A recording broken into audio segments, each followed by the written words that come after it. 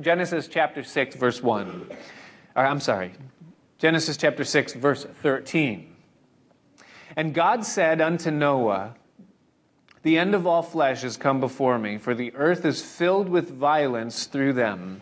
And behold, I will destroy them with the earth.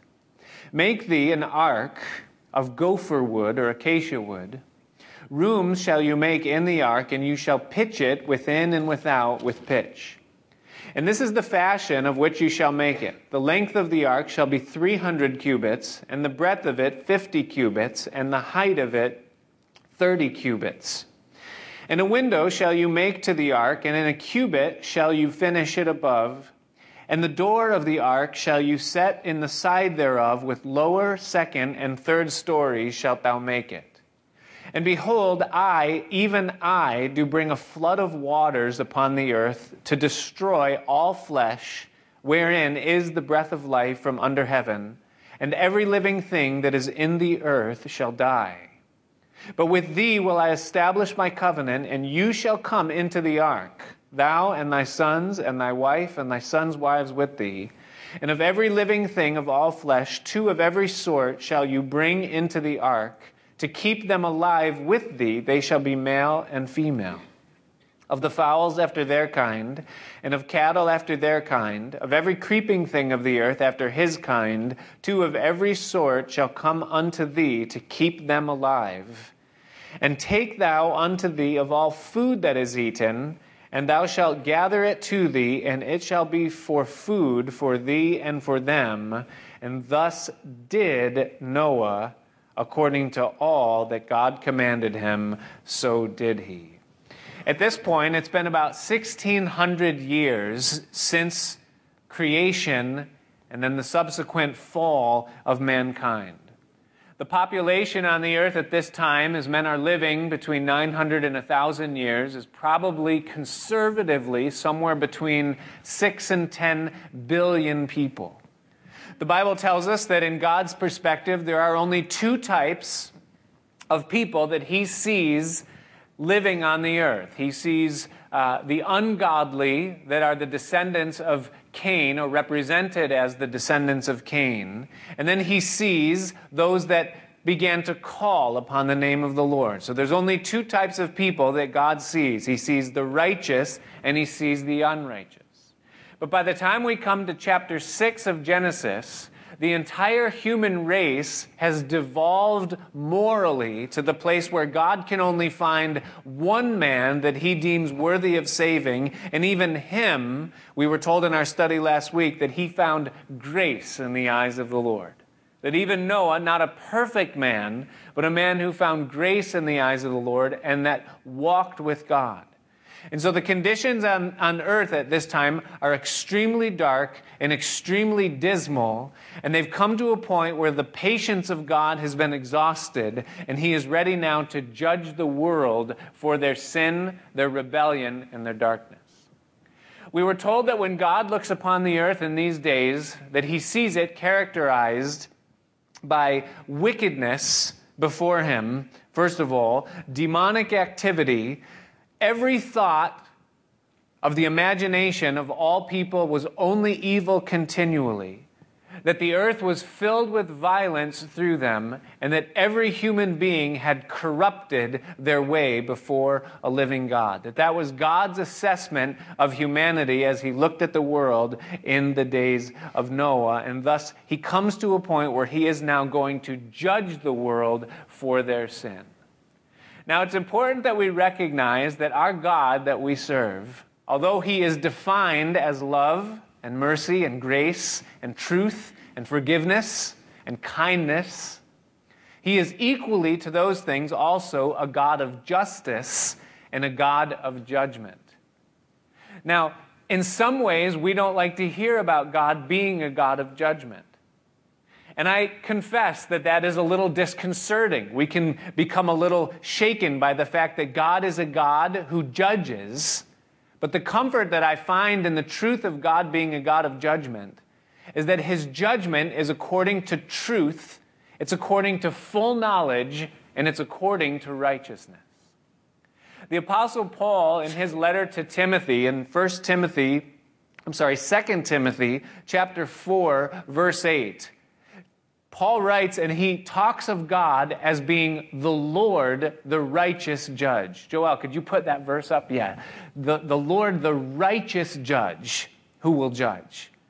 And it's important that we understand that when God judges, whether it be in a local situation or whether it be judgment in an individual life, or whether it be a nation or the world in a worldwide judgment, that when God does that, he does it according to righteousness. Now, you and I do not have the capacity to judge the way that God can judge. Because in order to judge in a righteous manner, you have to have all the facts and you have to be able to see all things clearly and to be able to sort it out. And to be able to do that, you need to know everything to the very smallest detail of what drives and brings things to bear and to be. And God alone is the one that can do that. And thus, when God judges according to truth, and he judges according to righteousness. And thus, our God, who is a God of judgment, sees at this time that there's nothing left for this world but that it be judged. And thus, he announces to Noah that the judgment is coming. Now, verse 13 gives to us here in our passage the reason why this passage is of particular interest to us. And the reason is because he says to Noah there that the end of all flesh is come before me, and that I will destroy them with the earth. And the thing that's remarkable about this is that this is a worldwide judgment that we're observing here. And it's the only time there has ever been a worldwide judgment in the history of mankind from the beginning until now. This is the only account, the only time that God has judged the whole world. And Jesus used this account, this event in human history, to point to the second time that it will happen in the end when God judges the world for the second time at the return of his son Jesus. Jesus said that as it was in the days of Noah, so also shall it be in the days of the coming of the Son of Man. Meaning that there is a judgment that's coming upon the world for the sin of mankind and for his absolute rebellion in the same manner in which God did it at the beginning. We know that there is a future judgment coming. Now, the question that we have is, what is going to happen when God judges the world the second time? We know what he did the first time. He drowned the whole thing in a flood. But what is God going to do when he judges the world for the second time? The answer is given to us in the book of Revelation, chapters 6 through 19. God gives us every gory detail of what's going to happen when he judges the world the second time. It's all written out for us there. And so the question isn't what's going to happen. The question many of us has is, when is that judgment going to take place? And the answer to that is we don't know. But when Jesus was asked that question, he answered it by saying, as it was in the days of Noah, so also shall it be in the days of the coming of the Son of Man. So here's what we know. We know for a fact that judgment is coming upon this earth. This world has a date with the wrath of God, a righteous wrath, a judgment for sin. We know that for a fact. And we also know the conditions that bring that judgment to bear, because we're told in Genesis chapter 6 what God saw that brought his judgment in the first place. Demonic prevalence, wickedness, evil imaginations continually in the hearts of men, violence, and corruption. That when God sees those things come to a place where his patience is exhausted, then God will again intervene in human history and he will judge the world. I had a phone conversation with my father about 2, maybe 3 weeks ago. And he was talking to me about all of the things that are going on in the world, a lot of the problems that the world is facing, the saber rattling, and just the various things that are happening. And he said to me, Nick, what does the Bible say about God judging the world in the end? And 2 things happened when he asked me that question. One is I got extremely disappointed, because we've had this conversation about 17 times, And then I got a little excited too because it was another opportunity to share with him the things concerning biblical truth. And I said, well, Dad, I said, the answer to that question is actually very clearly given in the Bible. Revelation chapters 6 through 19 explain that very vividly and very clearly. And you don't want to be here on the world at that time. You don't want to be on the wrong side of God when that happens, when his judgment comes. The Bible's very clear about what's going to happen. But the question that many Christians have is, what happens if I'm alive when that time comes?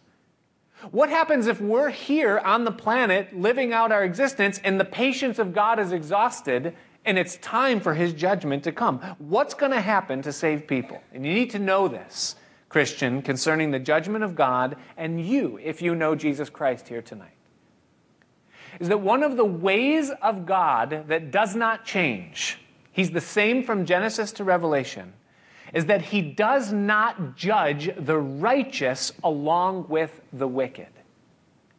And the Christian has been declared righteous by God because of Jesus Christ. It's not that we're better than any other sinner in the world, or that we deserve something, or that we're righteous because we're more well-behaved. That's not the idea. We're declared righteous because of what Jesus did on Calvary's cross for us, and that we were willing to enter into a covenant with God wherein we traded our sins for his righteousness. That's what the cross was. It was a trading. And when he invites us to come to him, that's what he's inviting us into. He's inviting us to give him our sins, and in exchange, he gives us his earned righteousness, and thus our names are written in heaven, and we're declared righteous by faith through grace because of the cross. And so we're righteous because of Jesus. And God will not judge the righteous along with the wicked. When God came to Abraham, and he told Abraham that he was going to judge Sodom for the sin of Sodom, Abraham realized, my nephew lives in Sodom. And he's a godly man, though he's a little confused right now. And he said to God, God, far be it from you, the judge of all the earth, will you not do rightly? He said, will you judge the righteous with the wicked? What if there are 50 righteous men in Sodom? Will you still judge Sodom if there's 50 righteous men in Sodom? And God said, no, I am a just God, and I will not judge the righteous with the wicked. If there's 50 men in Sodom that are righteous, I will spare Sodom for the sake of the 50 righteous. And Abraham said, okay, what about 40? What about 30? What about 20? Got him all the way down to 10, and God said, I will not destroy Sodom if I find 10 righteous there. And Abraham did some quick math. He said, Lot, his wife, he's got 2 sons, a couple of daughters. There's got to be at least 10 in Sodom. He's like, good God, I'm good with that. And what we learn in the account of the judgment of Sodom in Genesis chapter 19 is that God sent an angel into Sodom, and he grabbed Lot and his wife by the hands and tore them out before the judgment came. God removed the righteous before the judgment fell. God doesn't judge the righteous along with the wicked. When God was going to judge Egypt for their sin, he opened up the Red Sea and he brought his own people out. And when they were safely on the other side, God judged the Egyptians, closing in the Red Sea upon their army. When God judged the Canaanites for their sin and dispossessed them of the land in order to give it to his people of Israel, God spared even just Rahab, one woman who lived in the city of Jericho who had faith, saving faith. And God kept one wall of the city upright so that she could live and her family, whoever was in the house, because he won't destroy the righteous with the wicked. When Canaan was being conquered by the Israelites, the Gibeonites, God saw something in the Gibeonites. And though covenantally they were to be destroyed, God made a way for a group of people within a nation that was wicked to become servants to the Israelites, and they were a benefit and a blessing and never a hindrance. God saw that would be, and God spared in his providence and in his sovereignty even a godless people that he knew would be righteous. And so God doesn't judge the righteous alongside with the wicked. When we come into the New Testament, 2 Peter chapter 2, verse 9. God gives an amazing promise through Peter's writing. He says that the Lord knows how to deliver the godly out of temptations, same word as tribulations or trials or judgment, and also to reserve the unjust unto the day of judgment to be punished. God knows how to deliver and to insulate those that are saved and only to pour judgment upon the godless. And the great promise that's given by Paul, it's given by God through Paul, 1 Thessalonians chapter 5, verse 9, Paul says that we, the Christian, that we are not appointed unto wrath. You say, okay, well, I know that a lot of the church is saved, and that, yes, a lot of the church is probably maybe not saved, just playing church, or they are make-believers and not real believers. But is the world really going to get so bad that all of the real Christians are gone and dead, and that all that's left is ungodly people before God judges the world the second time? No, that's not the way it's going to be. And here's why. Because Jesus said that the gates of hell will not prevail against the church. And should righteousness through the church be diminished to the point where there's only one or a family like there was with Noah, then the gates of hell have prevailed against the church. God has a different plan of how he's going to do things when he judges the world the second time. The Bible teaches that he is going to remove his people from the earth before the judgment comes. It's a thing that we call, that the Bible teaches, it's called the rapture of the church. That the church will be taken out of the world supernaturally prior to the judgment of God falling upon it. You say, do you have scripture for that? Yes, we do. 1 Thessalonians chapter 4, verse 15. Paul writes to the church there, and he says, "For this we say unto you by the word of the Lord, that we which are alive and remain until the coming of the Lord will not prevent them which are asleep," those who have already died. "For the Lord himself will descend from heaven with a shout, with the voice of the archangel, and with the trumpet of God, and the dead in Christ will rise first. Then we, which are alive and remain, shall be caught up together with them in the clouds to meet the Lord in the air, and so shall we ever be with the Lord." To the Corinthian church, Paul phrases the same thing this way. 1 Corinthians chapter 15, verse 51. He says, "Behold, I show you a mystery, a secret. We shall not all sleep," that is, die. That's the King James word for, die of natural causes. "For we will not all die, but we shall all be changed." When? In a moment. In the twinkling of an eye, at the last trump or trumpet.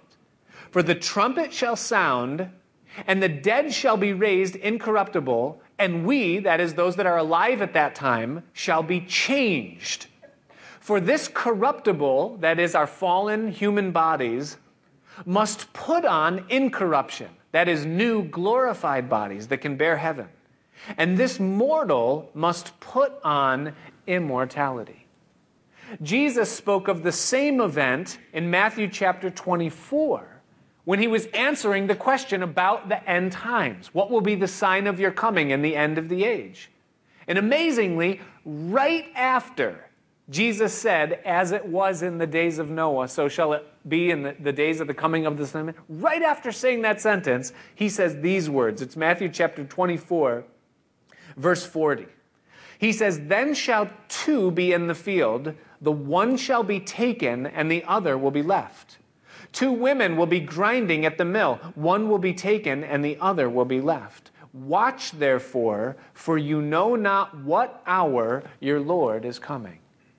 So, spoken of clearly by Jesus, twice by Paul, the Bible tells us that God's plan, when he judges the world the second time, is that he will first remove those that are in Christ Jesus, those that are saved, from the world in a supernatural event where we, in a twinkling of an eye, will be caught up to meet the Lord in the air. Well, immediately following that, God will begin to judge a world that is now void of salt. Remember what Jesus said? He said, "You are the salt of the earth." But if the salt loses its savor, then it, that is the earth, is good for nothing, but to be trodden under the foot of men, to be broken down. And so once the salt is removed from the earth, the only thing left is for the earth to be judged. And for 7 years, all of the events that are recorded in Revelation chapters 6 through 19 will begin to happen in successive and chaotic order as God begins to unleash his wrath upon a race of people that have rejected the gift of his Son and that have literally stepped over his Son's dead body to refuse the gift of God's salvation. And he will then judge the world because of the sin of it. That 7 years will then end with a battle that's known as the Battle of Armageddon, where every survivor that makes it through that 7 years congregates in the Valley of Megiddo to fight a war against God to the death, the battle to end all battles. And at that time, at the end of that 7 years, Jesus will then physically return to the earth with us, praise the Lord, riding on white horses, and the battle will be over as quickly as it begins. He will fight with them with the sword that comes out of his mouth. He's wearing a vesture dipped in blood. He's got a tattoo on his thigh that says King of Kings and Lord of Lords. And he wins the battle of Armageddon. And the judgment is complete. The world is done in terms of this fallen present age. What happens then is that God ushers in a period of time known as the millennium. It's 1,000 years where there will be peace and prosperity in the world. The devil will be bound. He won't be able to reach humanity. Longevity of life will be restored. And for 1,000 years, we'll know life on earth as it should be. You and I in glorified bodies. An amazing time that will be. I think it's interesting, isn't it, that the newest generation of people, they're called millennials. I like that. I'm not crazy about their attitude, but I really like that they're called millennials because I believe they probably will be millennials, those that see the millennium begin. And so that's how the sequence of judgment is going to go the second time. The rapture, judgment, the return of Christ, and then the millennium, 1,000 years of peace and prosperity in the world that will begin in that time. Now, the greatest question that still remains in the context of our study and for you and I tonight as we consider these things is not the question of the signs of the times. We looked at that last week. Nor what's going to happen when God judges, nor when is it going to take place. All of those things are kind of immaterial. The great question that remains for you and I tonight is what are we to do about it? What are we to do now in light of the fact that judgment is coming and that we're here as the salt of the earth in this time? What does it mean for you and I? What we have in the passage before us in Genesis 6 that we looked at tonight, the second half of the chapter, we have God interacting with Noah, and essentially there are 4 things that happen here in the passage. First of all, there's a revelation. A revelation is given to Noah that he is living in the last days. The judgment is pending, that God is fed up, his patience is exhausted, and that he is going to judge the world. That's a revelation that was given to Noah. Now, God did not say to Noah, so, Noah, therefore, sit tight, hang out, relax, because I'm going to spare the righteous from judgment, and because you have found grace in my eyes, you have nothing to worry about. So just hang out, live your life, and judgment's going to come. Just wait for the trumpet to sound. That's not what God said to Noah. Revelation in Noah's heart and in Noah's mind piqued his spirit. It stirred him up to inquire and to have the attitude of heart to say, God, what do you want me to do? Why are you giving me this revelation? Why have you shown me that this is going to happen in my lifetime, that I'm going to see these things? What's the purpose of the revelation? Well, that brings the second thing that God gives to Noah in this passage, not just revelation, but now instruction. God says, Noah, I've got something for you to do. In light of the fact that there's judgment coming, In light of the fact that man's days are numbered, there's a task, there's a job to be done. I've got something for you to do, specifically for you. I've handpicked you and prepared you for it. And then God begins to give Noah the instructions for the ark. You're to build a boat. And then he gives to him the dimensions, the window, the door, the food, everything that Noah's going to need in order to survive the judgment that's coming and to preserve life in its most basic form. The instruction is then followed with a promise. God gives to Noah a promise. He says, listen, your wife and your sons and their wives are going to come to you on the ark, and also the animals. Noah didn't have to go out and find and chase those animals down. Get that picture out of your mind. God brought the animals to Noah.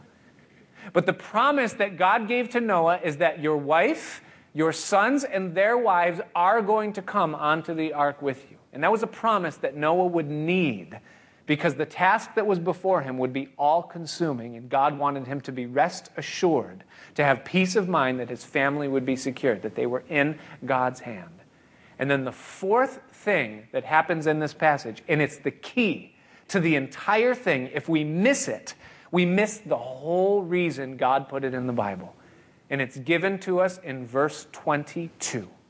And it says there that Noah did according to all that God had commanded him, so did he.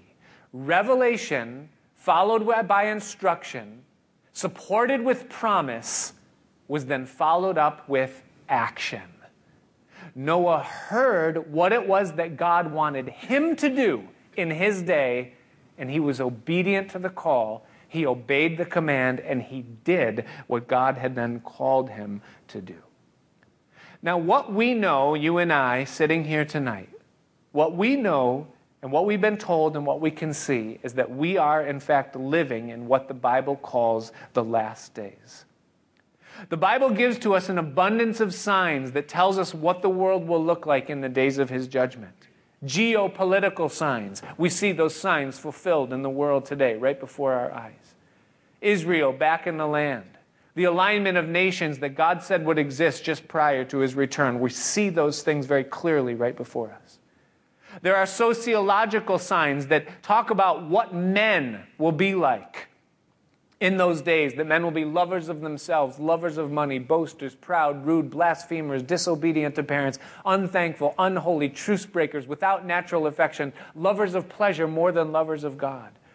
The Bible gives us those signs. We see those sociological markers indicated right before us.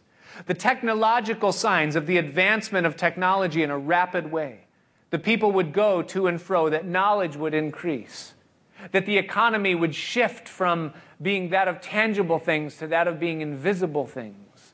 Chips being implanted under the skin, prophesied in Revelation chapter 13 with such clarity. God giving to us the things that we're seeing technologically right before our eyes. The economic signs that are given, the markers, we see them fulfilled. The geological signs that were given by Jesus of strange patterns in the weather, earthquakes and strange things. We see all of those things happening right before our eyes. And most of all, the moral conditions that indicate the exhaustion of God's patience. We see those things as we watch scandal after corrupt thing being revealed day by day. All of it is before us. And you and I as Christians that know Jesus Christ, that know the Word of God, that are awake and alive and can see what's going on in front of us, we understand and know that we are living in the last days. And so we have a choice. Our choice is that we can sit on our hands and we could say, well, I know that the rapture is coming, the trumpet's going to sound, the horn's going to blow, and we're all going to be taken out of here. So I'm just going to live my life and sit tight until that time, and Lord Jesus, let it be tonight. Or we can allow the revelation of the truth of the reality of these things to cause us to inquire before God and to say before God, okay, God, I see what's before me. I see what your word says. I see what's coming upon the world. Why did you put me here in a time such as this? What is the purpose for my existence in humanity at this time? Am I just one that's saved by the skin of my teeth? Or did you know and calculate from the beginning of eternity past that I would be on the world in this day? And do you have something for me to do in light of the fact that we are living in the days that we are living in? And what I am certain of is that we are not called to sit on our hands and just wait for the trumpet to blow and then we're all out of here and the world gets destroyed. But that God has made each one of us with a purpose, with a calling, with a task, with something, a sphere of influence, something that we're to do to prepare in some way for that time to come. So what is it that we're to do? What is it that you're to do? Should we just build a bunch of boats? Is that what it is? The answer? I don't know. The answer? I have no idea what it is that God wants you to do. It would be extremely easy if it was that. Build a boat. Man, I love blueprints. Blueprints are awesome because you just do what the blueprint says and you need nothing else. But that's not what it is that God has given to us. We don't have a blueprint. What we have is a relationship. And we have an individual purpose, an individual print that is unique to ourselves, an individual call, and an individual task that is unique to our person. And God is the only one that can let you know and make you understand what it is that you're on earth for at this time. And you and I have a choice. Our choice is we can sit on our hands and we can ignore it. We can go about our daily lives. And we can bury ourselves in our activities and the things that we have in front of us. And we can just wait for that time to come and ignore the voice of the Lord. Or we, like Noah, can say, God, what is it that you want me to do? One of the most profound verses concerning Noah and his life is given in the New Testament. It's Hebrews chapter 11, verse 7. And it says that by faith Noah, being warned of God of things not seen as yet, prepared an ark to the saving of his family, that he was moved by fear. That when Noah realized the severity of what God was revealing to him about the days that he was living in, he couldn't sit by and just do nothing. It moved him in the deepest part of his being in such a way where he said, I've got to do something. I've got to do something about what you're showing me in this, God. And I can't just sit on my hands.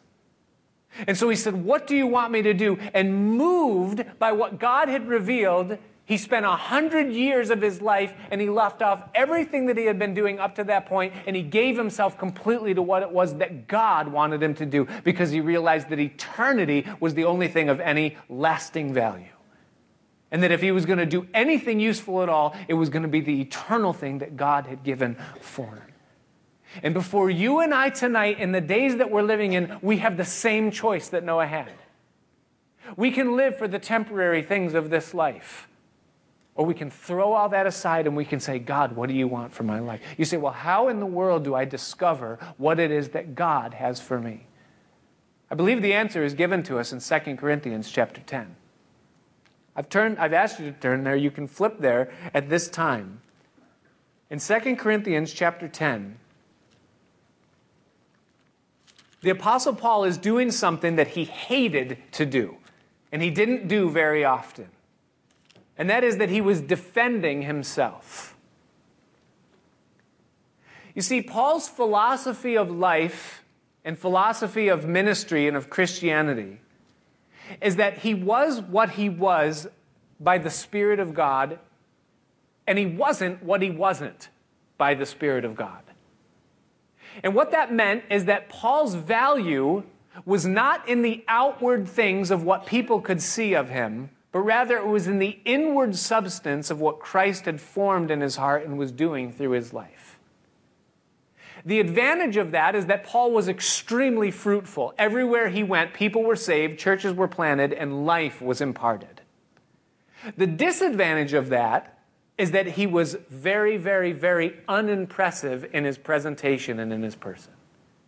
He says concerning himself that he was weak, that he was filled with fear, that his speech and his preaching was contemptible, and that he wasn't gifted eloquently to be able to speak in a way that was clear. That he didn't ever try to be something that he wasn't. He didn't carry around with him certificates of ordination or impressive clothing that would give him an audience or impress people. He simply let out the message that God had given to him, and he let the message itself do the work. And it was fruitful. It was impactful. But it caused a problem. And the problem was that It enabled Paul's enemies to come into the places behind him and to come with impressive presentation, to wear nice clothes, to speak with eloquence and clarity, to bring forth degrees from seminaries and letters from people that commended them. And they would say, look at what we've got, the way that we talk, the education that we have, the presentation that we give. And you're going to listen to that Jewish rabbi who's sickly and can't even speak. He spits when he talks. And the people were beginning to say, yeah, Paul is kind of unimpressive. And you guys really do look the part, and we really could build a church with people like you. And so they were coming in and they were discrediting Paul because his appearance, his eloquence were not up to par with what the cutting-edge guys were doing in his day. And so Paul writes to the Corinthians, whom he loved and spent a year and a half establishing them in their faith, whom now they had turned their backs on Paul because of these other people that had come in, and Paul begins to defend his ministry. And what he gives in chapter 10 of 2 Corinthians is a very systematic approach to life in his mind and heart. He says, this is who I am. No, I'm not impressive. No, I'm not polished. No, I'm not eloquent. But these are the things that make me who I am. And here's why I turn us to this passage tonight. Because if we will hear what Paul says here, and we will do the things that Paul did and make this our emphasis and our focus, then, listen, it is impossible for us to not discover what it is that God wants us to do in the days that we're living in. If you follow Paul's pattern that he lays out here, you will absolutely find out what it is that God has for you specifically to do in the days awaiting his return. You say, so what are they? What are the 5 things? And there's 5 things in this chapter that Paul says concerning his life that made him the fruitful man that he was, that we also can adapt and learn for ourselves. The first one is given to us in the first 4 verses of the chapter, and that is that Paul lived a Spirit-filled life. And you can write that down. He lived a Spirit-filled life. Notice what he says in verse 1. He says, now I, Paul, myself, beseech you by the meekness and gentleness of Christ, who, speaking of himself, in presence am base among you, meaning humble, meaning mild, meaning not impressive. But being absent, I'm bold toward you. But I beseech you that I may not be bold when I'm present with the confidence wherewith I think to be bold against some, which think of us as if we walked according to the flesh. Meaning that there's those that look at us and they think, man, they got nothing. Fleshly outward appearances is all they were measuring by. Paul says, on the contrary, verse 3. He says, for though we walk in the flesh, meaning that we live a physical existence. You guys are looking at me right now in the flesh. You're seeing the presentation that I'm giving to you in the flesh, my mannerisms, the diction and the dynamics of my voice. All of those things are the outward things, the fleshly presentation of it. We walk in the flesh, and all of us here right now are in the flesh in the outward thing. Paul says, for though we walk in the flesh, we do not war after the flesh. Our fight, our life, our purpose, our motivation, our drive, our desire, the power that comes out of our life does not come from the fleshly things that everyone else sees. We do not war after the flesh. 4, verse 4, the reason why we don't war after the flesh, the weapons of our warfare are not carnal. This is not an outward thing.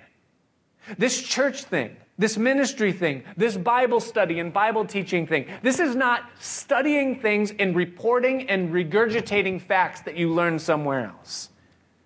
This isn't carnal. It's not outward, but rather it's mighty through God to the pulling down of strongholds. Paul said, what I live in, what drives and motivates my life, what moves me to do what I do and be who I am is not what people see on the outside, but it's who God has made me on the inside. That's what matters. I live in dependence upon His Holy Spirit. I live in the power and in the authority of what he has put in me and what he is in me and what he does through me. That's where the source and substance of my life comes from. It comes from living in dependence on him. And listen, Christian, that is the birthright of every single child of God. The promise is to you and to your children and to as many as are afar off, even as many as the Lord our God shall call, Peter said on the day of Pentecost. Jesus said in Luke chapter 11, verse 13, he said, how much more will your heavenly Father give the Holy Spirit to those that ask him? And for you and I, it is our birthright to live and walk and breathe and serve in the power of God's Holy Spirit, not in the weakness of our flesh or in the outwardness of what we present. And daily we are called to submit to him for his baptism of power. Jesus promised in Acts chapter 1, verse 8, he said, you will receive power when the Holy Spirit comes upon you, and you'll be witnesses for me. Not you'll go witnessing for me. You'll be witnesses for me. In Jerusalem, Judea, Samaria, and to the uttermost parts. Have you asked him for his baptism? Have you come to him in simple faith and said, God, fill me with your Holy Spirit. I want to live the life of spiritual power. I don't care what I am on the outside. God, I want to be what you made me to be on the inside. Have you come to him in that way? Do you and I, do we daily live our lives beginning on our knees saying, God, fill me with your Holy Spirit today? God, today I don't want to live in the power of my flesh and human ability, but I want to live in the strength and in the power of your Holy Spirit. This day, today, Lord, fill me with your Holy Spirit. Drive me, motivate me, move me by who you made me to be. Do we do it? Paul did, and it's what made him who he was. The weapons of our warfare are not carnal. It's not a degree. It's not education. It's not money. It's not open doors. It's not a sphere of influence. It's the Spirit of the living God pulsating within my life that makes me effective for God, and it is the birthright of the Christian to have it. And if we're not walking in the power of his Spirit, it is not because he's withholding. It's because we're not asking or surrendering or giving ourselves to be who he's made us to be. Paul did. He was a man who lived in the power of the Spirit.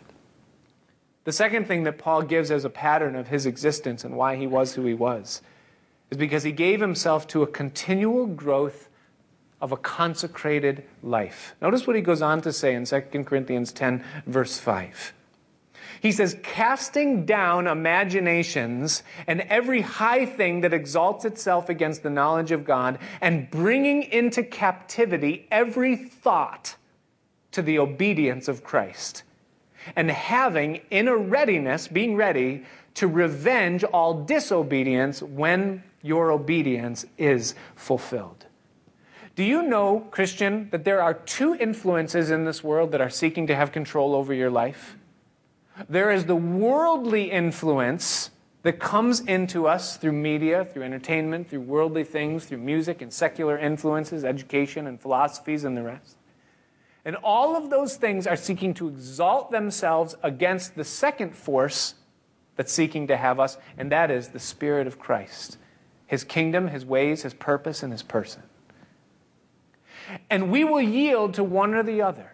And we are called to lead a consecrated life. What's a consecrated life? It means that we are growing less and less attached to the influence and the things of this world, and at the same time being more and more possessed by the influence and person of the King himself, and of his kingdom and of his ways. And Paul said that this is the way that I live my life, is that every high thing that comes before me that exalts itself against knowing him, I take it captive, I put it under my feet, and I surrender it before him that he might have complete control within my life. And you and I are called to lead a consecrated life. We are not to share our affections, our time, our love with the things of this world and the things of God in some proportionate way. But we are called to surrender to him completely. How do we do that? Number one, we got to know his word. We got to know what he wants and what's the value to him, right? And then the second thing, we need to be in surrendered submission to his Spirit and his Spirit's promptings in our life. Let me ask you this question. What is it that God is working on in you right now? When I say that, probably it comes right into your mind. You know exactly what it is. The area of your life that he's seeking to have control over, that there's a battle for. The high thing that is exalting itself against God in your life tonight, what is it? What we are called to do is by the Holy Spirit of God, we're to take it, bring it into captivity, label it for what it is, and by the power of His Spirit, put it under our feet and bring it to Him in submission and say, God, I give this part of my life to you. Take it, defeat it, and conquer me, and let's move on to the next thing. But sadly, how many of us do we go around the mountain and we say, well, I kind of like this. And Lord, if you wrestle me a little bit harder for it, maybe I'll let go. But for now, let's just share some space and share some time. Listen. You will sit idle, and you will never discover the fullness of the purpose that God has for you in this world right now, as long as that's the case. We're called to constantly be growing in consecration towards Him, the growth of a consecrated life. The third thing that Paul talks about in verses 7 through 12 of 2 Corinthians is that we're to give the supreme attention to who we are in the secret place and not in the public place. Notice what he goes on to say in verse 7. He says, do you look on things after the outward appearance? If any man trusts to himself that he is Christ, let him of himself think this again, that as he is Christ, even so we are Christ. That's a jab at his enemies, by the way. For though I should boast somewhat more of our authority, which the Lord has given us for edification and not for destruction, I will not be ashamed. That I might not seem as if I would terrify you by my letters, for his letters, they say, are weighty and powerful, but his bodily presence is weak and his speech contemptible. Let such a one think this, that such as we are in word by letters when we're absent, such will we also be in deed when we are present. For we dare not make ourselves of the number or compare ourselves with some that commend themselves, but they, measuring themselves by themselves and comparing themselves among themselves, are not wise. Can you guys hear what Paul is saying in that? He's saying, listen, all of you who are so concerned with the outward appearance of things, what do people think when they see me? What is the impression that they have when they're around me? Isn't that the common perception that we kind of live under? It's like we want to put forth the best me that I can. Paul said, I don't care. He goes, I don't care what you think when you look at me. You say my speech and my preaching is contemptible and that my bodily presence is weak. He goes, I don't care what you see. Do we look on things after the outward appearance? He's saying, listen, these people that come to you and they impress you with what they say and how they look and what they can put on and how smart they are in the whole thing, he says they live their lives comparing themselves with one another and trying to impress you and compete with one another, and the result is that they're absolutely fruitless in their life. He says, I will look to the inner man. I will be consecrated before Jesus Christ in the secret place. I will be what I'm supposed to be before Him alone, and I'll let what comes out of my life come out of my life on the other side of that. And let me ask you this. What was the name of one of Paul's enemies, and what good did they do for the world? Nothing. And yet Paul, who said, I will concentrate on the inner man. I will have integrity before God. I will give myself to what He alone can see that no one else can see that's on the inside of my heart. That's what I'm going to hang my hat on. And in that, Paul led a productive life, and he knew exactly who he was and what he was supposed to do. And I submit to you, Christian, that that is to be the emphasis of every single one of us that are sitting in this room tonight, hearing these words being spoken. It is not about what people see when they look at our lives that matters and will affect eternity. It is not about how we impress people and the impression we make upon them through what we say or what we look like. None of that means anything. What will be lasting is what we are on the inside that we have allowed Him to change in us. And all of the good that comes out of our life will start there and not in the outward expression. That's the call. Now here's the amazing thing about this. Let's back up for a minute. 5 things, right? We've looked at 3. Not one of them yet has anything to do with anything Paul has done. It all has to do with the inner man. A Spirit-filled life. A consecrated life. Integrity in the heart, in the secret place where only God can see. Those are the most important things concerning discovering what it is that God wants us to do. You could build 10 arks. You could plant 20 churches. You could write 1,000 books. You could be on every TV station in the entire world and be the most famous preacher, Christian, evangelist, whatever you want to be. You can be all those things. If you are not Spirit-filled, consecrated and real in your heart and not in the outward, then everything else you do comes to nothing. It comes to nothing. It's nothing. There was a Calvary Chapel pastor in Fort Lauderdale, Florida. Built one of the biggest churches in the country, 20,000 people. A ministry that had tentacles in every part of South Florida. It was one of the most fruitful and productive things anyone could look at, study, and be impressed with. The pastor and founder of that church lacked these three things. And you know where he is today? Unemployed and fruitless. Because what we are on the inside is what makes a difference, not what people see on the outside. Now, once that's under his control, now we get into what it is that God wants us to do. Paul says this, moving on. And it's number 4 in our list of 5 things that were given to Paul. And number 4 is given to us in verses 13 through 16, and that concerns his will and his work through you. What does God want you to do now? Notice what he says in verse 13. He says, "But we will not boast of things outside our measure, but according to the measure of the rule or ruler, which God has distributed to us, a measure to reach even to you. For we stretch not ourselves beyond our measure, as though we reached not unto you, for we are come as far as to you also in preaching the gospel of Christ, not boasting of things outside or beyond our measure, that is, of other men's labors, but having hope that when your faith is increased, that we will be enlarged by you according to our rule abundantly, to preach the gospel in the regions beyond you, and not to boast in another man's line of things that has been made ready to our hand." What Paul says here in this section of it is he says that God has given to us a measure. Now that's about as generic as it can get, isn't it? He doesn't even say what the measure is until you get into the latter part of the passage. And then he says that our measure, the thing that God has given to us, is that he's given us a ministry and boundaries of a ministry that reach as far as to you. And at this point, Corinth was the furthest point that Paul was allowed by God to go preaching the gospel. And so Paul says, that's my measure. God gave me an ark to build. He said, Paul, go plant churches. You're going to start in Asia Minor. Paul did it. He was faithful to do it. God enlarged the territory, and he said, okay, now cross over into Europe. Reach Philippi, Thessalonica, that region beyond. And he went that far. Then God said, good, you've been faithful. Now go as far as Greece and to Corinth.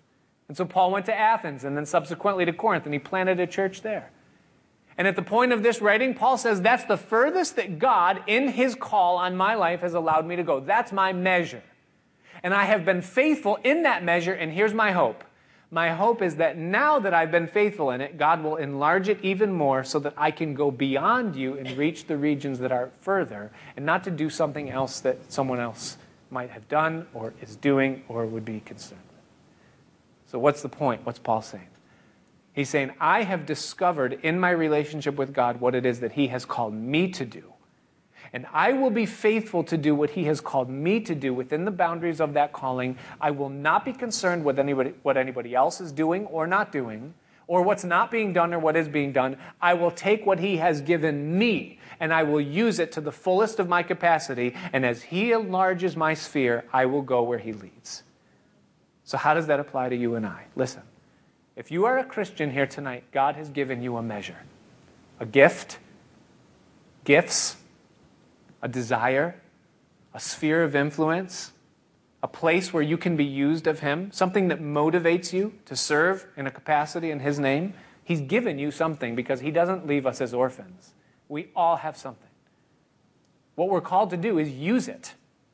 Begin to use your gift. What do you want to do for Christ? Start to do it.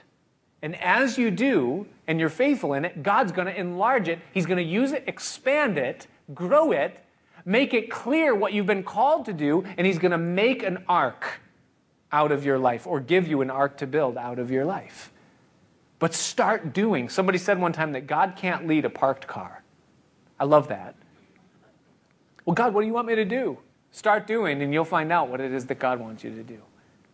From the time that I first got saved, from the very beginning, the first day, I had such a desire to share with other people the things that I was learning about God and His Word. I was driven to do it. I couldn't not do it. I was annoying because I was telling Christians simple things that they already knew and apologizing for it. I would just say, I know you already know this, but I've got to tell you the things that I'm learning. And blah, blah, blah, blah, and it would just come out, all this truth. And I didn't even know that that was the beginning of a calling. I was using what God put in me to do. Then there was a home fellowship. Someone said, hey, teach a home Bible study. I said, I'm 19 years old. Are you sick? Okay, I'll do it. And God gave me that boundary of a home Bible study. And the influence expanded and it grew. And where I am now, this is where God has me, doing what He's got me doing. And I'll be faithful to do what God has called me to do. I don't care what anybody else is doing or what I'm not doing. I'll do what He's given me to do, and I'll let Him drive and govern it from there, where it goes. If you want to know what God wants you to do, start doing what's in front of you right now and do it faithfully. And as He leads and opens the doors, walk through them. Number 5, and it's where Paul closes out the chapter in verse 17 and 18, is that he lived life backwards. He says, but he that glories, let him glory in the Lord, for not he that commends himself is approved, but whom the Lord commends. The Bible says that one day you and I are going to stand before the Lord Jesus Christ. And we're going to be judged, not for sin, not punished, but evaluated based upon the things that we did while we were in the world in this life. And the goal of every Christian ought to be to hear the words of Jesus, to hear Him say, well done, good and faithful servant. And if we make that the motive and drive of our life to hear those words from Jesus, then it is impossible for us to not discover what it is that He wants for us to do. If I am supremely consumed with fulfilling His will and call in my life in the days that I am living in, then I will hear those words and I'll discover what it is that He wants me to do. So what's the conclusion of our study tonight as we close? And the musicians can come as we wrap up our service. Is that God is going to judge the world. Judgment is coming. We are living in the last days. And I would implore you tonight that if you're here and you're not a Christian, you don't know Jesus, and I don't know why you're here tonight, or if it's just a thing for you or you were invited, but if you don't know Jesus Christ personally and you have never come to Him and made that transaction of saying, Lord Jesus, I need you to forgive my sin. And if you're saying to me, Lord, that you took my place on the cross in punishment and that you'll take my sins and give me your righteousness, I would implore you tonight to do that. Don't waste time living for a world that is ultimately going to be destroyed, because that's where this world's going. Not one thing in this planet is going to last. If you don't know Him, give your life to Him. If you do know Jesus Christ here tonight, and I would imagine that most of us probably do on a Wednesday night, coming to a Bible study, then one day you're going to stand before Him. And the only thing that's going to matter in your eternity is what you did that was in His will and according to His call upon your life in this world. So let me ask you this. If the trumpet were to sound right now, who would you be as you stand before Him in that moment? Would you be the one who's consumed, caught up in the cares of this life, choked out by the thorns, used to be fruitful, used to be loving God, used to be immersed in His truth and infatuated with His person, His kingdom, and His ways, loving His people, loving His fellowship, loving His church, but no longer, because the world has had its grip. The high things that exalt themselves against the knowledge of God have grabbed a hold of your life and they've become the supreme influence. Would that be His assessment of you as you stand before Him, hearing the trumpet sound, if it were tonight? Perhaps you would be the person who's backslidden, caught up in some iniquity that turned into a foothold and a stronghold of sin. The deception of the devil, the darkness of the present age. One of those of whom the Bible says that in the last days there will be a falling away, an apostasy. Would that be you if the trumpet were to sound tonight?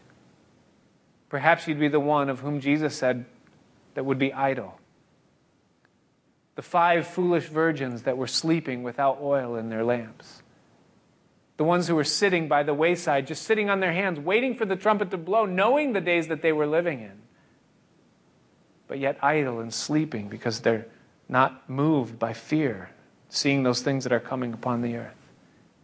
Or would maybe a small margin of us, hopefully maybe after tonight we might be, the Spirit-filled, sanctified, consecrated, growing, faithful, using our gifts, serving His name, doing what it is that He's called us to do, hearing His words, well done, good and faithful servant. What did it cost Noah to respond to the revelation that was given to him concerning his days? He was 500 years old when God said, build a boat. You can accrue a lot of hobbies in 500 years. You can be consumed with a lot of life. But at the asking, God gave Noah something to do that would be all-consuming. It would cost him the laying down of everything else that he would have deemed important up to that time, and to give himself completely to what it is that God called him to do. I personally am very thankful that he did it, because I wouldn't be here if he didn't, But let me ask you this. Who might one day say that they're very thankful that you answered the call of God to give your life completely to Him? Because if you hadn't, someday they might not be in heaven.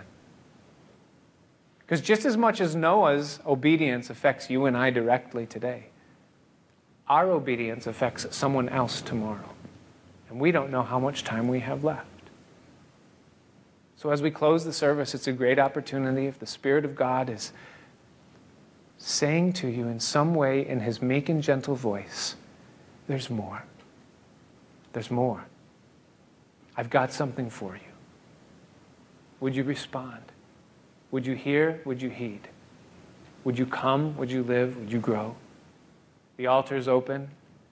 As the song is sung, if you just want to do some business with God, Lord, I need to consecrate. Lord, I need to repent. Lord, I need to change. Lord, I need your Holy Spirit. I've been living in the flesh. I'm not who I'm supposed to be. I'm not what I'm supposed to be. I don't want to be idle. Lord, fill me. Lord, change me. Lord, use me. Father, we thank you tonight for this word. Let it stir us. Let it move us. Let it change us. Let it affect us. We love you. We need you. I pray, Lord Jesus, right now for this whole congregation. I pray for this room. Oh, Lord, that you would give us a newness. That you would revive us. That you would fill us again. Oh, Lord, let many hearts be turned to you tonight. We ask it in Jesus' name. Let's stand.